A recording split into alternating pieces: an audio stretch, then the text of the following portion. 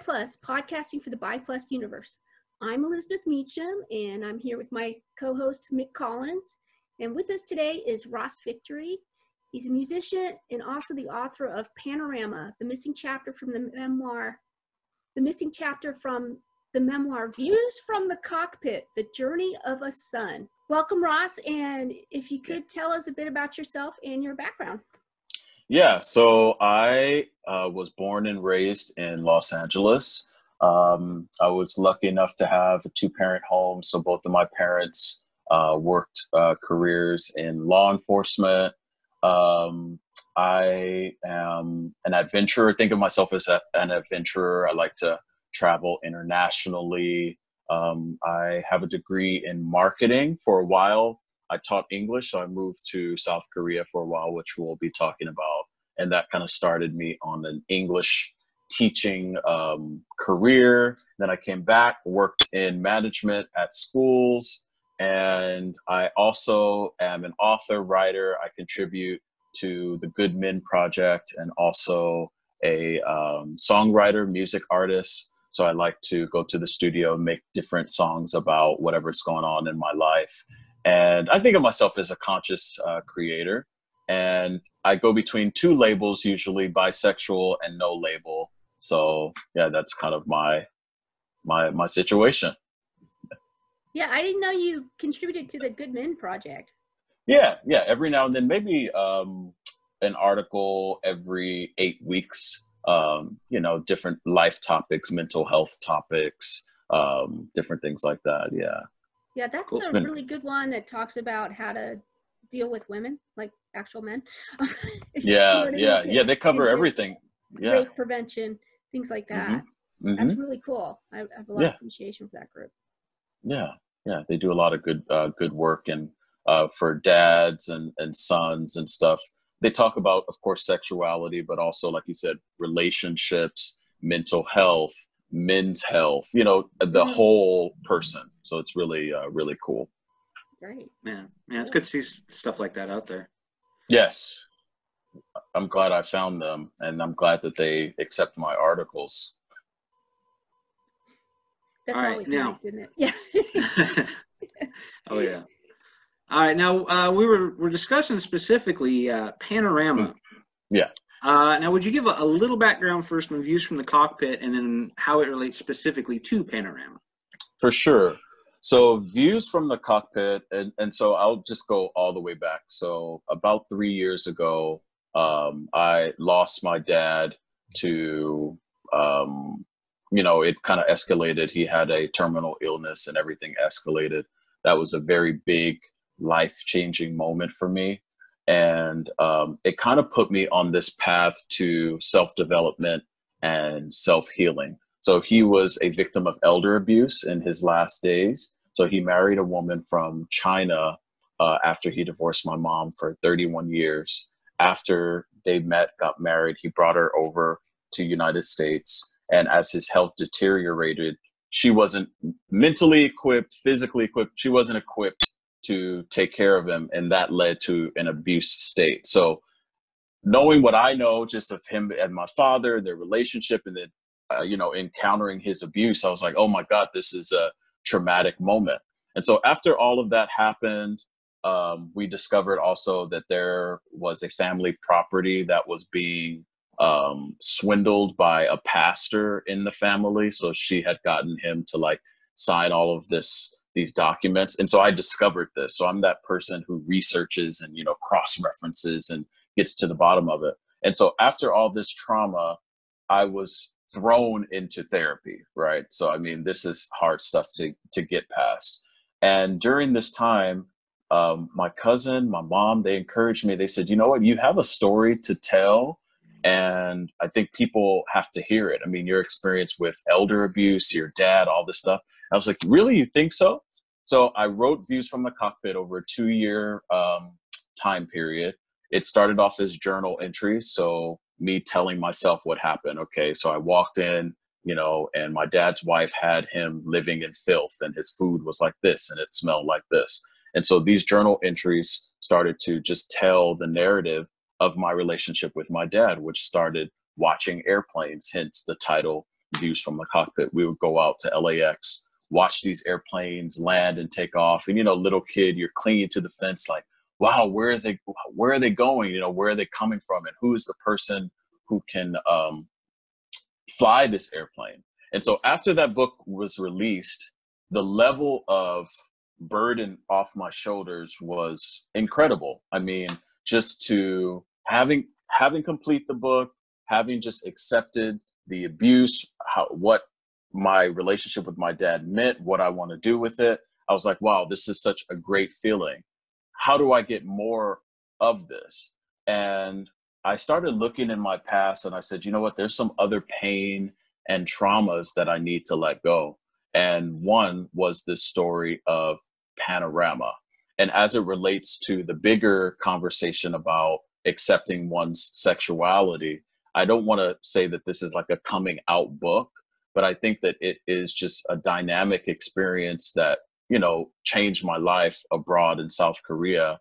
And I didn't know that it changed my life until like years later, and I felt the impact of it.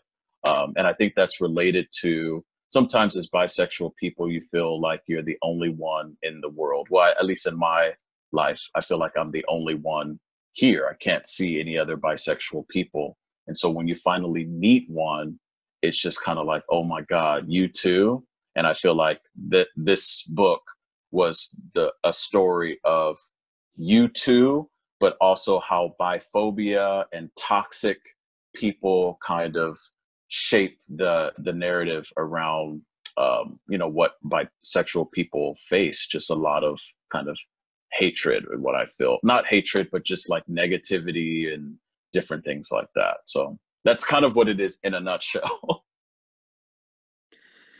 No, I think, just having the idea of Views from the Cockpit, because it is, you feel like you're kind of front row seat watching it all go in, because you're basically, inside your head, and you get that narrative. And I think for most of us, we have those moments like you explained, like, oh, you too, and then you think, hey, this is great, and then unfortunately you have those times of toxicity and going, well, this was supposed to be, a good thing, but why is all this negative baggage coming along with it? Right. Yeah, and it's not always the case, but there's always that time, and it's disappointing. It's frustrating. Yeah. And Panorama is it's about 10 years old, but during my therapeutic process with my dad and talking to the counselor about what happened, it's like I had to face this. So what is your experience with love? What do your relationships look like? What's going on there? And so, I took baby steps with the counseling and the healing. And I said, you know what, I want to tell this story just for myself and to move on past all of these people, all of these events, into whatever waits, next for me. Yeah, I think, you could see the growth there too. You could tell you were young. Yeah. And that's right. Like Nick says, and it is when you're young, you meet somebody and you're like, yeah. And then the drama happens and you're like, what the hell? What is this? Yeah. So, and that's kind of one of the things you learn as you age, is that it's sad. I think some people start to look for the drama. They meet somebody like, okay, now they're a little jaded and looking for the drama first, and then which keeps you from meeting people, really. But exactly, and that's important that you say that, because it's like, are all situations supposed to feel dramatic like this? Is everything supposed to be high alert? And I think with Panorama, a lot of us there in the English teaching community were there because of something we were trying to escape, right? So everyone's there trying to run away from their dysfunctional family, run away from, mostly their dysfunctional family. And so you're living in this situation and you're like, then the question of, is this really love? Is this anything? Or are we just all kind of Band-Aid, or is this a Band-Aid because we're escaping? So, I walk through and I try to accept a lot of that stuff against my own background, coming from, very Black, very religious family that had its own kind of biphobic negativity itself. definitely. Yeah. Yeah, can you even love somebody if you've got that much damage? You know, if you've got that much damage and you haven't really done the work to fix yourself, I mean, could Hmm. you even be in a working, loving relationship that's going to Yeah. last, you know? Right. Yeah. And I don't even think, I didn't even know what that meant, What does Yeah, that even mean? A loving relationship, healing past wounds. You're in a state of escape, running away. yeah, Yeah. yeah. And if you got all this baggage you're coming in that you've never addressed, you know, I've been married for 20 plus years now. Working all that stuff before has left me open to the relationship that I walked into with him. And Yeah. so I'm not just piling it on to anything that happens. I'm not piling it on to other stuff that's happened. You know what I mean? Right. Because it's like, it's not gone, but you work on it, and you know how to deal with it. Um, you just bring in baggage though that you've never dealt with into relationship. It's like you're walking in wounded, and Yeah. anything else that happens, you're not going to be able to handle that. Hmm. And that Yeah. was my point, to free myself from all of that, just so I can attract someone who, a good partner, someone who wants to be here. We both here. We can not heal each other, but it could be a productive, healthy, stable relationship, and not a mirror of chaos and pain and dysfunction. Yeah, yeah, Yeah. Yeah. exactly. Yeah. So Panorama goes into your experience as a Black bisexual man in a foreign country, Yeah. and how you begin a relationship with another bi man in the U.S. Army. Hmm. Um, how difficult was it to explore that relationship in a foreign country, Hmm. physically and culturally? Hmm. And what were the cultural barriers? How did the idea of knowing your time together was limited affect that relationship? Um, Lots of questions there, sorry. yeah. So, I mean, at the time, it was an advent, like it did feel like international adventure, and when you think about it, you're in South Korea, so you don't really speak the language. Of course, I'm picking up the language. Here we have this relationship that is kind of protected in some anonymous bubble. So it's like people culturally, they can't really read if we're together, what we're doing, how we know each other. So there's a level of freedom and exploration that I think existed. And really, when you think about eating live octopus, so Koreans have this dish of, I think it's sangnakji, where there's just there's an octopus. They cut off the tentacles, and the point is that they're still wiggling with life, and you're supposed to ingest the life. And so when you think about experiences like that and having those types of dynamic just interactions, it was it was amazing to be on an adventure like that. And cultural barriers, of course, there were language. So we would go try to buy something and get into like a deep misunderstanding with an old Korean person who couldn't even understand why we were in their country. um, and yeah, there was a level of wonder. And I think, as far as knowing that the time was limited, I didn't really ever think about that. And I think I probably should have thought more intently about, hey, this is limited time. What does this even mean? What are we even doing? We didn't set expectations about the relationship up front.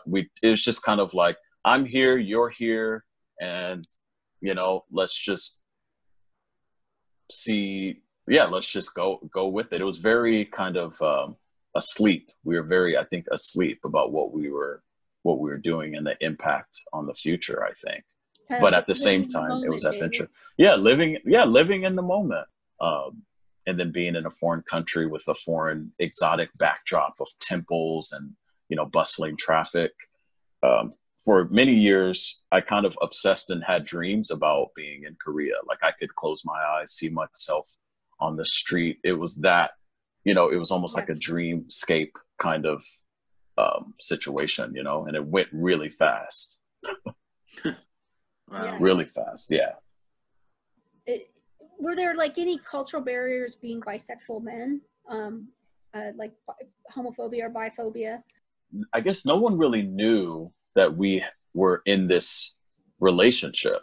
However, if people probed, the backstory was that we were going to tell people that we were friends from the States. Like, oh, we knew each other prior to being here. Yeah. And so, and how that manifested, I think, is, of course, I gave one example of a female character who was kind of like, oh, so are you really? Oh, so you're really friends from the States. But literally, people who are foreigners in Korea, they want to know, like, oh, you know this person? How do you know this person? You know, the cliques and the groups are very defined. Yeah. And so there was a lot of just kind of like tripping up about how do you guys really know each other? But I guess the answer to your question is we never really came out and said, hey, we are like, this is a situation, you know, that never manifested over there. It was kind of more so people between us weren't harassing you because they just didn't know. Right. Okay. And I think Koreans in general, the types of people that were over there, looking back, I don't think that's the harassing type of crowd. I think there's a ton of bisexual people who were there trying to reconcile their past. Looking back, I think Korean people, because of the cultural kind of insulation, I don't think they were in a position to be biphobic by way of homophobic, because like it just, you know, it's cultural differences. But I think we would have been okay if we would have came out with a relationship, just because to go and live in Korea for extended time, you're already open-minded to experience and everything. So, interesting, right? Yeah. It is a whole new dynamic. And I think, especially, you know, like myself, I've never been outside the country, and I just kind of have a window, you know, a small window of whatever I see, you know, hear from other people and see on TV. Getting kind of that firsthand account of other cultures, specifically from, you know, a point of view of like bisexual or anything like that. It's interesting because you're really never sure what it might be like. And I think in his case, he was way more, I think, adventurous than I was. So yeah, it was a very bisexual, like almost movie situation. Like, wow, this is really like, it's like, this is just, wow, we're living in the moment, I guess, you know, sneaking to see you here, you're coming here. And then all the while you have this character in United States who is feeling threatened with the situation that I, you know, wrote about in the book. So, yeah. Yeah, that was kind of a out of nowhere situation for you. You know, I kind of had this feeling that it was one of those things maybe he just didn't talk about to you as much as he should. Right. Which, whatever that character was working with, it just manifested in a very big, impactful way.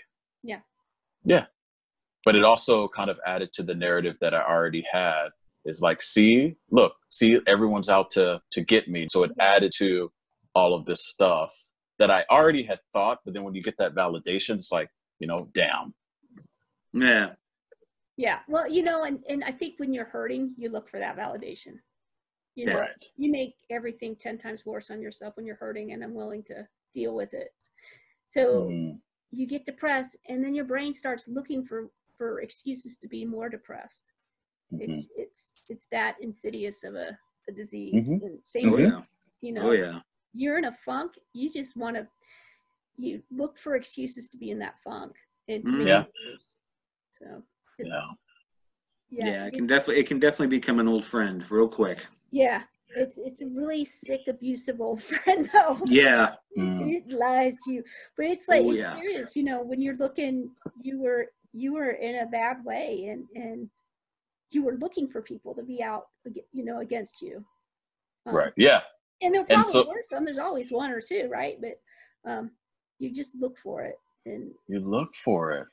Yeah. And even with conversations between people. And so I've thought of myself, so I knew I was bisexual since at least 13 years old. It's a similar narrative. I didn't have the word until I was in college, found the word. I was excited. Oh my God, this is what I am.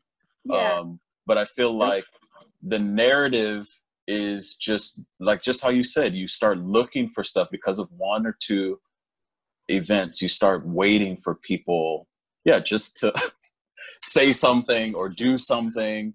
And I don't like that. And I think part of the purpose of this book is, how do I transcend that? How do I release that? How do I be confident and own my full truth and understand whatever you say, whatever your background is, it has nothing to do with kind of where I'm going and of my understanding myself. That's where I'm headed. Yeah. And I think, I don't know, has your experience? Book, though, it's like, it was like, the first half is about relationship, and the second half is like philosophy, and it was like, whoa, this is really deep, good stuff. I got stuff out of it, so, and I'm old. Did you? I mean, and I think my anger, I don't want to say anger, but I really felt, just after all this biphobia, it's like there's just so much stuff I really wanted to say. Yeah. You know what I mean? It's like everyone just needs to relax and breathe and let people live. I don't know if either of your experiences with biphobia has been so intense, or to where it just makes you furious to interact with, I don't want to say to interact with straight or gay people, but you just feel triggered when you're trying to express yourself. I don't know if either of you can relate to that, or how you've navigated that. Yeah, I mean, I haven't had anything. I mean, most of the stuff that I've encountered has always been just like super passive aggressive. Yeah. So it's one of those deals where it's always been like way more frustrating, which is like worse, because I want to get angry about it and burn through it and get over it. But it was so like kind of low key. All you do is just get more and more frustrated until you just want to strangle something. I'm not good with frustration, so in a way it kind of helped me, because then it also helped me deal with how to productively deal with frustration, and then how to, like, okay, you know what, it's time to step out instead of just torturing myself by being in the situation. Right. So I mean, and that's the thing, and I think especially kind of like Elizabeth mentioned, the book goes into a more philosophical bent near the end, and I think that's good, because then it's basically saying you can have these type of experiences, but you can also learn from it. There's also a takeaway if you're willing to open yourself up to actually having a takeaway on it. So I mean, I thought that was really great, and that's really what we need to try and go for. Okay, we had the experience. What are we learning from it? Right. Yeah.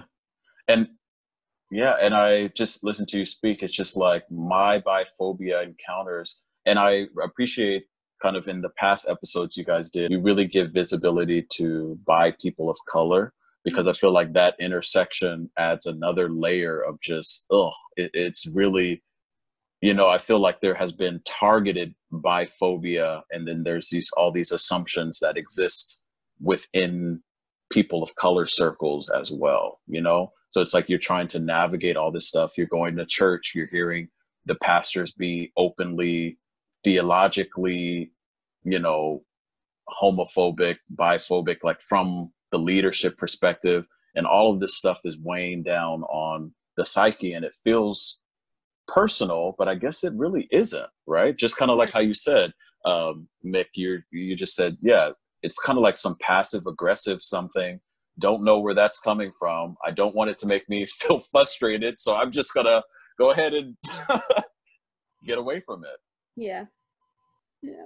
But like you said, the mature approach, and that's what I'm learning, the mature, and obviously 10 years ago, very immature with this story and everything that happened, but the mature approach is to say, okay, well, good luck with whatever you're thinking, you got going on. Okay, so nice hanging out. Have a good day. Yeah. That is. It takes a little practice for you. It does. Get to that point. It's a skill. Yeah.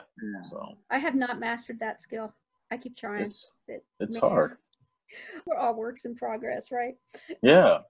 Yeah. Well, see, and I hate the smell of burning bridges, but sometimes you got to light that sucker up. I just need to learn the difference of when you should do that versus walk away. And I think for a while I had that flipped around. So it was walking away from the stuff I needed to burn the bridges on, and burning the stuff I probably should have just held my temper. A counselor told me know when to join the picket line and know when to walk away. And so, for example, if I told recently, a few months ago, I was like, I told a close friend, I was like, hey, you know what? I want to kind of bring you into my dating life. I'm bisexual. This is what I'm experiencing. And everything that she said after I said that was textbook. Like if you look at a infographic of what it means to be biphobic, she hit every single mark. And so then it's kind of like, how invested, like you said, how invested am I in this relationship? Do I care to put you on the right path? Do I care to reflect the moments that we've had together? Or do I just need to walk away? And maybe sometimes you got to just walk away. You got to just walk away. You know, when I was younger, I got to the point where while I was dating, is this person I can tell I'm bisexual? You know, and that to me is a red flag. If I'm like, okay, you know what? We've been dating for a couple weeks now. I don't feel like I can have that conversation with them. You know, or any deep conversations about myself, but and who I am as a person.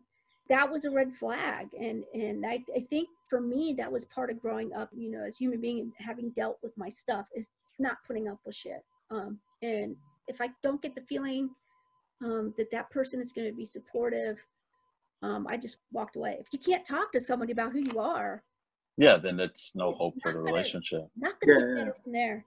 And I guess part of the whole bi visibility thing is, it's like if there were just more circles to meet bisexual people, at least for the single ones, to meet other bisexual people and kind of be able to date within a bi space, I feel like that would relieve a lot of pressure about the whole, should I tell you now? Should I tell you now? How deep am I going to go into this? You know, I mean, that's why I think this experience with Panorama and the character Alvy, it's like, oh my God, you're bi too? Oh my God.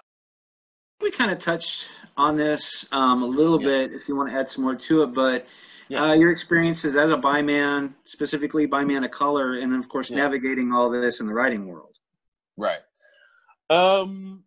So I guess that's the ownership, I guess I'm in the ownership state. So the acceptance of being a bi man of color, you know, that happened long ago. I'm in the ownership state of asserting myself in my writing.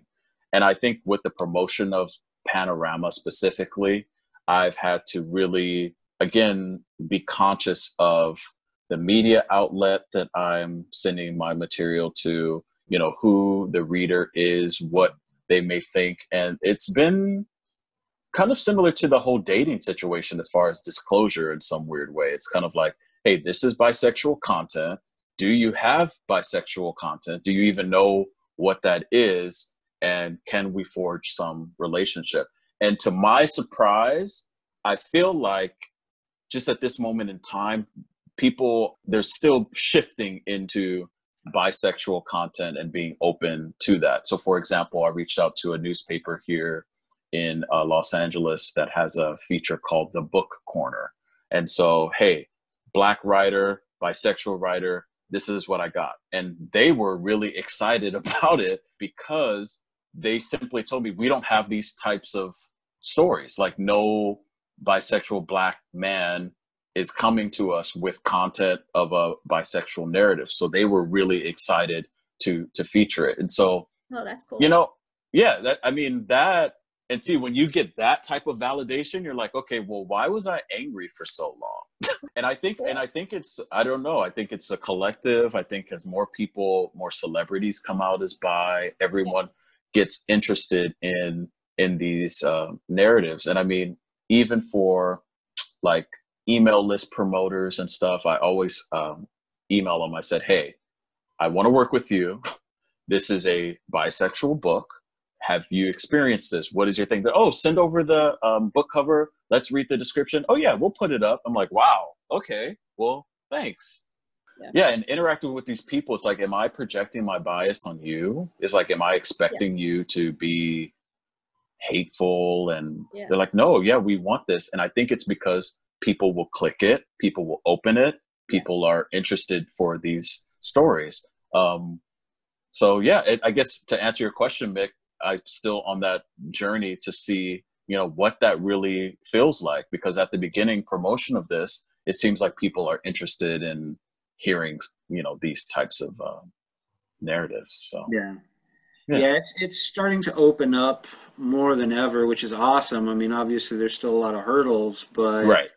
it is really nice to see that people are interested, people are willing to look at them, but it's really hard not to be a little gun shy at the beginning, going, all right, well, let's see how this goes. Yeah. Right. And what's crazy is when I announced this book, it's like in my Instagram, all of a sudden 3 other bi writers came up. They're like, yeah, this is what we're like, this is where the direction, these bi creative people have to be responsible for the representation that they want to be, in the bisexual community. It's like, hey, yeah, there's tons of people and these are all the stories. Like, it's a diverse group of people. Yeah. Well, and I think too, it's really kind of nice that we're able to actually kind of tell our own stories, because if you look at just like homosexual literature or LGBT literature in general, in a lot of areas, it's been dominated by straight writers trying to write our stories, in an LGBT umbrella. It's really important for us to write our own stories, because these are our experiences. We should be the ones telling them, and for sure, we need to make sure the right information is getting out there. Absolutely. Yeah, and I think there has been a definite shift in the past 5 years even of people wanting stories, more authentic stories, and then people being encouraged to write their own stories before somebody else does, instead of letting somebody else write your story, tell the story from your own perspective. Yeah. Which is a great shift. Do you think that, and sometimes I hear that, and I think that it will just expose, though, like all of the other BS that we've been doing before that. It's like, where have all these stories been? This is not new. Exactly. Yeah, it's not new. Yeah. Wow. Not like we all just popped up in 1990. Here we are. Right here. Yeah. This stuff is not new. So let's talk about that second half of that book. Yeah. That was really great. It was all great, but that was like, whoa. Thanks. You talk about the concept of bridge building people. Yeah. And could you talk more about how you came up with that concept? And did you get any opportunities overseas in Korea as a bi man to do any of that? Or is that kind of an experience you had over here in the States? Yeah. And so I guess bridge building came as just my experience with the word bisexual, and kind of how I opened up. It's kind of like, sometimes I want to use bisexual, sometimes I want to use no label, just because, as you both know, bisexual comes stigmatized as hell. People it's just a mess. So I said, how do I alleviate, or maybe how do I reframe that word for myself? And so I said, you know what, maybe it's about building bridges, because we're obsessed with this whole binary thinking, right? So it's gay, straight, Republican, Democrat, black, white, and all these like binary islands, and said, well, what about the bridges and the connections between the two? Like, it doesn't even make sense. When you look at islands, like, you can't get to the island unless you cross a bridge. And I said, maybe my bisexual experience is that of a bridge builder, of how do I make connections and illuminate connections between people, instead of participating in this binary island kind of, all this is for me, none for you type thinking. And I think that it's related to my book, being visible. That's building a bridge, just saying, hey, I exist. But it's also just on a community level. So I'm also really involved with homelessness in Los Angeles. So we have a very bad homeless situation in Los Angeles that perpetuates itself. Yeah. And there's a disconnect between people.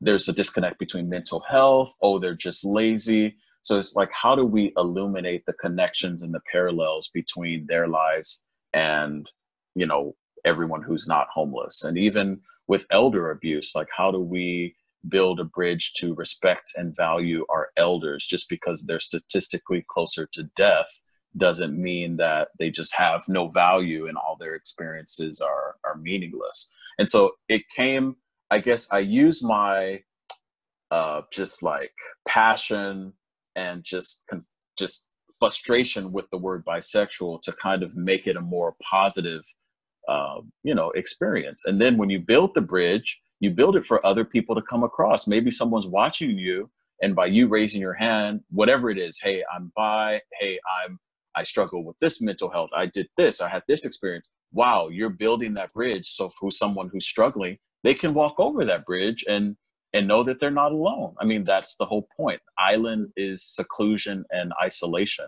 How do we get off of our islands to know that we're not alone? And so that's where the whole bridge building concept came from. In Korea, I really didn't get a chance to, that concept, I guess. Yeah, I mean, like you said, I was really immature. Like, it's just, I was so immature, so young, so young.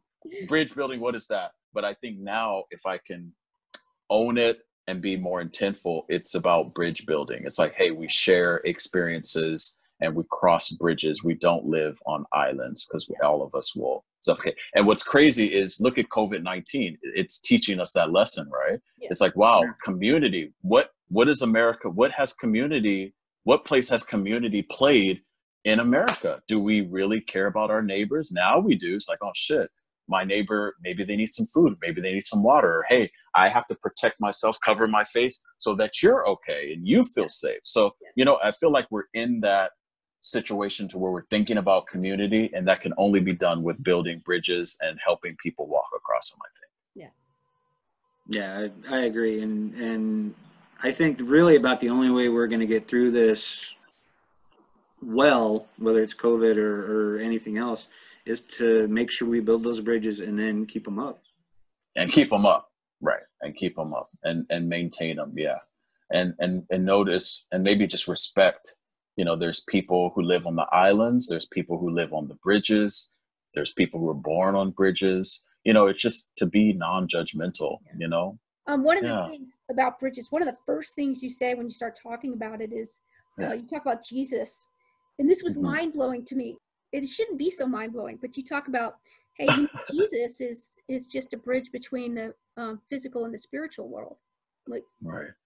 Whoa, that was like the deepest thing I had heard in years. Oh my God, he's right. But that was that's what you start with, and it was curious that you started there. So I think I wrote that. So obviously, of course, I believe in bridges and the need for bridges. But I think for people who may have hang-ups about conversations about sexuality, who are religious people, I think that that's something that is very apparent, and something that I really wanted to stick. I mean, is Jesus not the bridge between humans and Father God? I mean, that is literally a biblical that's like a literal biblical principle. So if that's a bridge, bridges are apparent everywhere, and they're also apparent in bi visibility. So I mean, that was my creative way to make that stick, because also in my just life, my dad was a missionary. I went to Christian school K through 12. So I had all of this theological driven scripture. It's kind of like people believe in the text and the words that they read, but what about the energy and the source and everything behind it? Yeah. And so how do I appeal to your textual need, so that Jesus is the bridge between humans and God, but also the energy of what I'm saying is poking at some phobias that people may have. Yeah. And there's so much religious baggage with anybody in the LGBTQ plus community. I mean, there really is, and it's a shame. I think you should be able to express or not express that side of yourself however you see fit, and we've just been locked out. Even in some of the atheist circles, gay people are not, white people are not welcome. So wow, just goes to prove pricks are everywhere. Everywhere. Yeah. But there's a lot of good people too, and and that was the thing too. Is you talk about giving those people their space too, to explore whatever they're exploring. Yeah, it comes from a place of non-judgment, right? Yeah, it comes from a place of non-judgment for all of us, I think. Just let people live, let people breathe. And I was just, for the past 21 days during this quarantine, I did a meditation class. So it's a virtual class from Deepak Chopra where everyone meets in this virtual room. You get a meditation prompt and like some writing or journal prompt. And it really, at the end of that class, it really was about everyone will get to their answer over their lifetime. It's just everyone is attached to the need to be right and to be, it's like everyone just relax. And I feel like something about by visibility, I don't know if we understand that instinctually because we are asked to live our life in a state of and or both, but I feel like sometimes we can see that a little quicker. Yeah. But, living in those in-between spaces is a very unique place to be. And I think everybody lives in some in-between space, but my people really do. Really do. Yeah. So you can see that. And what you're saying, it makes me think, Mick, if you don't mind me asking, so with you and your wife, both as bisexuals, how do you feel in that, do you both assert your bisexuality in your couple, or do you let people, like, how do you guys navigate that, if you don't mind me asking? Well, it's not really a thing, Okay. It's just we're so well, and we're both in our 40s. We've kind of went around and lived a lot of different aspects of our lives before we met. And so it's just like, this is who I am, this is our thing. It's like, okay, cool. And then it's such a natural thing to us, and because we're so comfortable with that, with ourselves and with each other, it's just like, it's another part of who we are.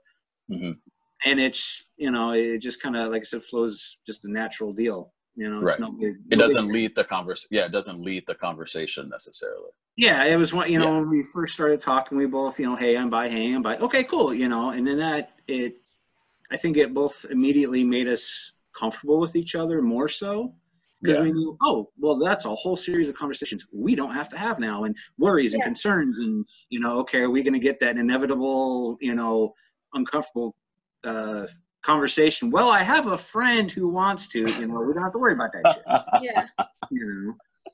So it's been nice, and I have dated, other bisexuals and straight people and gays, and just like, you get all these different dynamics, and you realize that there's certain things that it makes it a little easier in that aspect. So it's been really nice. Yeah, just addressing the stigmas and stuff, but I mean, that's the thing, everybody's got everything, as far as us as a species. And it's, once we get past some of these stigmas, then people can pretty much we can let each other be, and get on with more important things, instead of getting tripped up over these stupid minute curbs of stigmas that seem to halt everything sometimes. Right. Definitely. And actually what you said, it makes me think, that's part of the storytelling. Bisexual stories are told by bisexual people. Polyamory, all of that are told by people who do that. Straight stories are told by straight people. It's kind of like letting people have autonomy of their mindset, right? Yeah. All right, so switching gears slightly. You are also a musician, and you have just released a new song, Luminous. And we have a track here, we're going to play it, but what would you like to say about the song before we play it? So Luminous was written just thinking back and reflecting on past relationships. So I sing something like, never forget the moments between us were luminous. But at the time I was really I was reading about like third dimension, 5D, and all of these things. And I thought, wouldn't it be cool to kind of incorporate like the seen and the unseen in some type of light and darkness? And this is before COVID-19 took off and showed us how dark things could be. So I led with the idea of never forget that, we had so much love and all of this light between us. And then it just turned into just a song about, like stars and I can feel you through the distance, but I can't see you, you know, that kind of magical sense. And yeah, that now that we're in COVID-19 and we're experiencing darkness and kind of a shadow of the collective human consciousness, I think that it's kind of, you know, it fits perfectly about owning your light, harnessing your light, because after all this is over, it's going to be different. So what do we want it to be like? You know, because everything we've been doing has contributed to this moment. And so I think that now it was a perfect time to release it. And it's available on YouTube, SoundCloud. It'll be available on Spotify and Apple Music pretty soon. But yeah, just a reminder to be the light that each of us, you know, each of us have, and to own it and harness it. Okay, cool. We're going to go ahead and listen to it. Cool.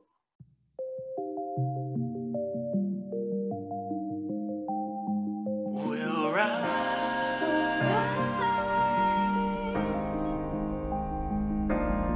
Never forget the moments between us. We're luminous. Candlelight and starlight will lead us through the dark moments. We'll rise.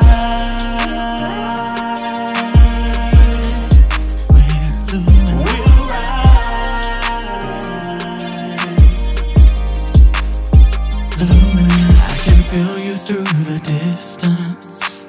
I can see your face, a mysterious existence, but I recognize my name. Kings and queens so divine, lessons of our shadows, dreaming eyes wide awake, illuminate the path, lead me home. Never forget the moments between us. We're luminous, candlelight and starlight will lead us through the dark moments. We'll rise. We're luminous. We'll rise. Luminous. I can hear you from a distance, leading me through a maze. Galactic premonition, starry eyes, starry gaze. Kings and queens so divine, love that always transcends. Lucid eyes wide awake, never wake me up, never wake me up. Never forget the moments between us. We're luminous, candlelight and starlight will lead us through the dark moments. We'll rise.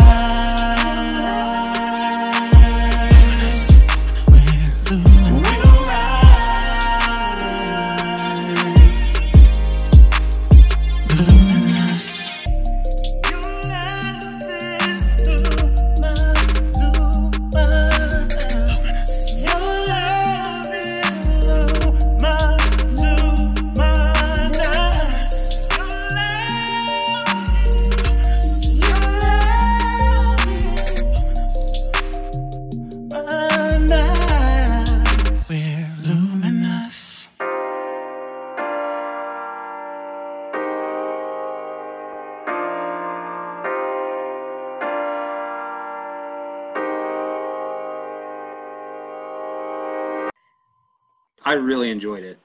Oh, thanks. I thought it was a great tune, you know. Yeah, it's definitely a message for right now, especially. Yeah. Kind of the light and the darkness feel to it. I really enjoyed it. Yeah, thanks. Yeah. And as a songwriter, you know, I try to, evade pronouns. So I don't want to put she, he. I kind of want to open people up to that, just that experience. What exactly, this could apply to however you want to apply it. Is it a past relationship? Is it related to someone that you've lost? Is it a relationship between you and God? And I've noticed that when you take out the pronouns and you kind of just assume that it could be about anything, it's more relatable too, you know? Yeah. But that's just what I think about as a songwriter. How do you kind of open the material up to be relatable?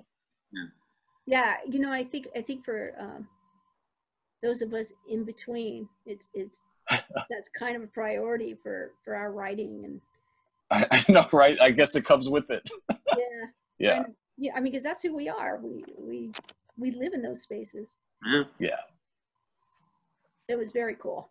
Yeah. Thanks. Thank you for sharing that with us. Yeah, for sure. And thanks for playing it. Yeah. Do you have any more music? We only got the one track. Is there an album with it, or? No, just singles that I've been putting out. So, you know, music is very therapeutic for me. So sometimes I'll go in the studio, we'll come up with an idea, and then I think like, oh, this is something I want to put on my website, or, you know, maybe promote lightly. Panorama will have a song, you know, when the book comes out for Father's Day. So there's a song I recorded called Panorama. And that song is just a broader theme. And I think in that song, I sing about, will you ever see the full panorama if you stare at the moon? So you're staring at the moon, but you have stars, you have planets, you have sun, you have all this stuff around you. Will you ever see the panorama if you stare at the moon? So the song is just a broader theme of the book about kind of just like there's all these experiences and stuff around you. Can we ever see it? So yeah, that will be with the book in June. And I plan to kind of release music between now and the book release as the marketing's going on, just to keep people, you know, engaged, you know, with different content. Yeah. That's cool. You talked a bit more about where you can find the music. Where can people find the book? The book is available right now for pre-order, Amazon, Barnes and Noble. And so the distributor that I have, the closer it gets to release, it starts opening up on all these other platforms. So eventually it'll be, so Views from the Cockpit, we got in Walmart, Target, and some of the bigger retailer websites. So Panorama will also take that similar direction, but you can pre-order it now, of course, on Amazon or Barnes and Noble. Yeah, ebook, Kindle, and paperback. Okay, cool. So you can get it from your independent bookstores in town. Yeah, so when closer it gets to release, I know here in Los Angeles, I have relationships with like independent bookstores that will actually stock it on their shelves, but the distributor I have, most bookstores use them. So even if you go to your local, you're like, hey, I'm looking for this book, you can type it in and be able to order it through that bookstore's website because they're getting distributed from the same place. So, yeah. Cool. Nice. I was going to ask real quick too, as far as your music, is it just you or do you have a band? One day I will. So now it's just me. Yeah. One day I'll have a band, we can jam and, you know, do some kind of interesting readings and music.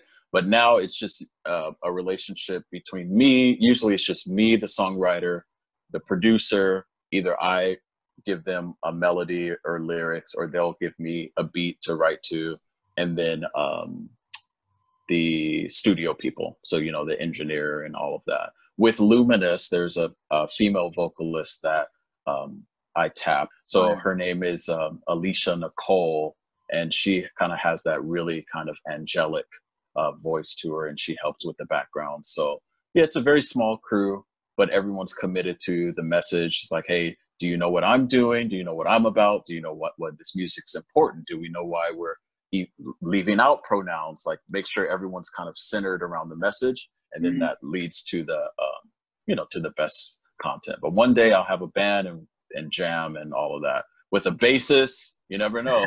Yeah, bassist, a guitarist, all of that. One day. Well, hey, let me know. Yeah. Yeah, I need to get back into it. I've kind of lapsed. And playing in general or playing live? Just playing in general. Well, playing live, I haven't done that in a few years, unfortunately. But just playing in general, I've been so many other things. Like you know, kind of need to start kicking myself in the butt and getting back to it, because it's one of those things. It's pretty an integral part of myself. I need to get back to it. Yeah, yeah. And when you let it flow with music, you know, you just let it flow. Sometimes you just do it for yourself because it feels good, you know? Yeah. It's its own way of therapy sometimes. It's just, you got to play it out. Yeah. So, okay. Is there anything that we haven't talked about or missed that you'd like to talk about? And then, of course, any upcoming projects or events that you've got coming with the book and the music and everything. Yeah, so pretty much, since we're in this quarantine until further notice, I'm going to be doing most of my stuff online. So I'm doing an online blog tour in May. And so pretty much what this is, there's bloggers who've expressed interest for Panorama. So they'll ask me some questions. It's all, written, and they'll post it. And so I'll post that schedule on my website. And then for the actual release, if we're still closed down, my idea is to do a reading, small reading of Panorama, like on Facebook or Instagram Live. And then maybe I get someone to sing the song, Panorama as well. Or we do something in an art gallery. And I know that's kind of fancy, but I always thought about, like, I think it'd be really cool to have like books and music in an art gallery. We'll see how quarantine plans out. But other than that, I'll just be, self-distancing, trying to stay sane during this trying period. And for whoever's listening, I guess I just want to remind them that someone told me a long time ago that our childhood and our pain is a foreshadow to a larger story of our life. And so I would just encourage your listeners to insert a plot twist of resilience. And I think that that plot twist is related to the pain and everything that they've experienced it by owning it, owning your narrative, owning your story, and just, it's you. And so you can't escape it. And so turn it into your resilient narrative the best way you can. And don't be afraid to ask for help, because there's more people like you than you think. Definitely. Yeah, you've got to work with what you got. Yeah. You start work with what you got. You are where you are. Yeah. Yeah, we can't escape our past. So why not make it work for you? Yep. Definitely. Man, deep conversation. Yeah. Been awesome. Great. It's so nice for me to talk to. Yeah, I can't even imagine being in a space, you guys already understand, just bi in general, but it's so relieving to be able to have other bi people read this book and, have some takeaway from it. And so hopefully, that's my goal, is to reach more people and actually reach people who are outside of the conversation too, and outside of the mindset, to say, hey, is there something I'm missing? It's like, yeah, there's something you're missing for sure. And so, yeah, thank you for having me on, and all the visibility that you guys do and the work that you do. Appreciate it. Well, thanks for joining us. It's Ross Victory, and he is the author of Panorama and the song Luminous, and the book Views from the Cockpit. Thanks also again to Mick Collins, my co-host. And remember, there's a whole Bi+ universe ready to embrace you. Reach out and find your community.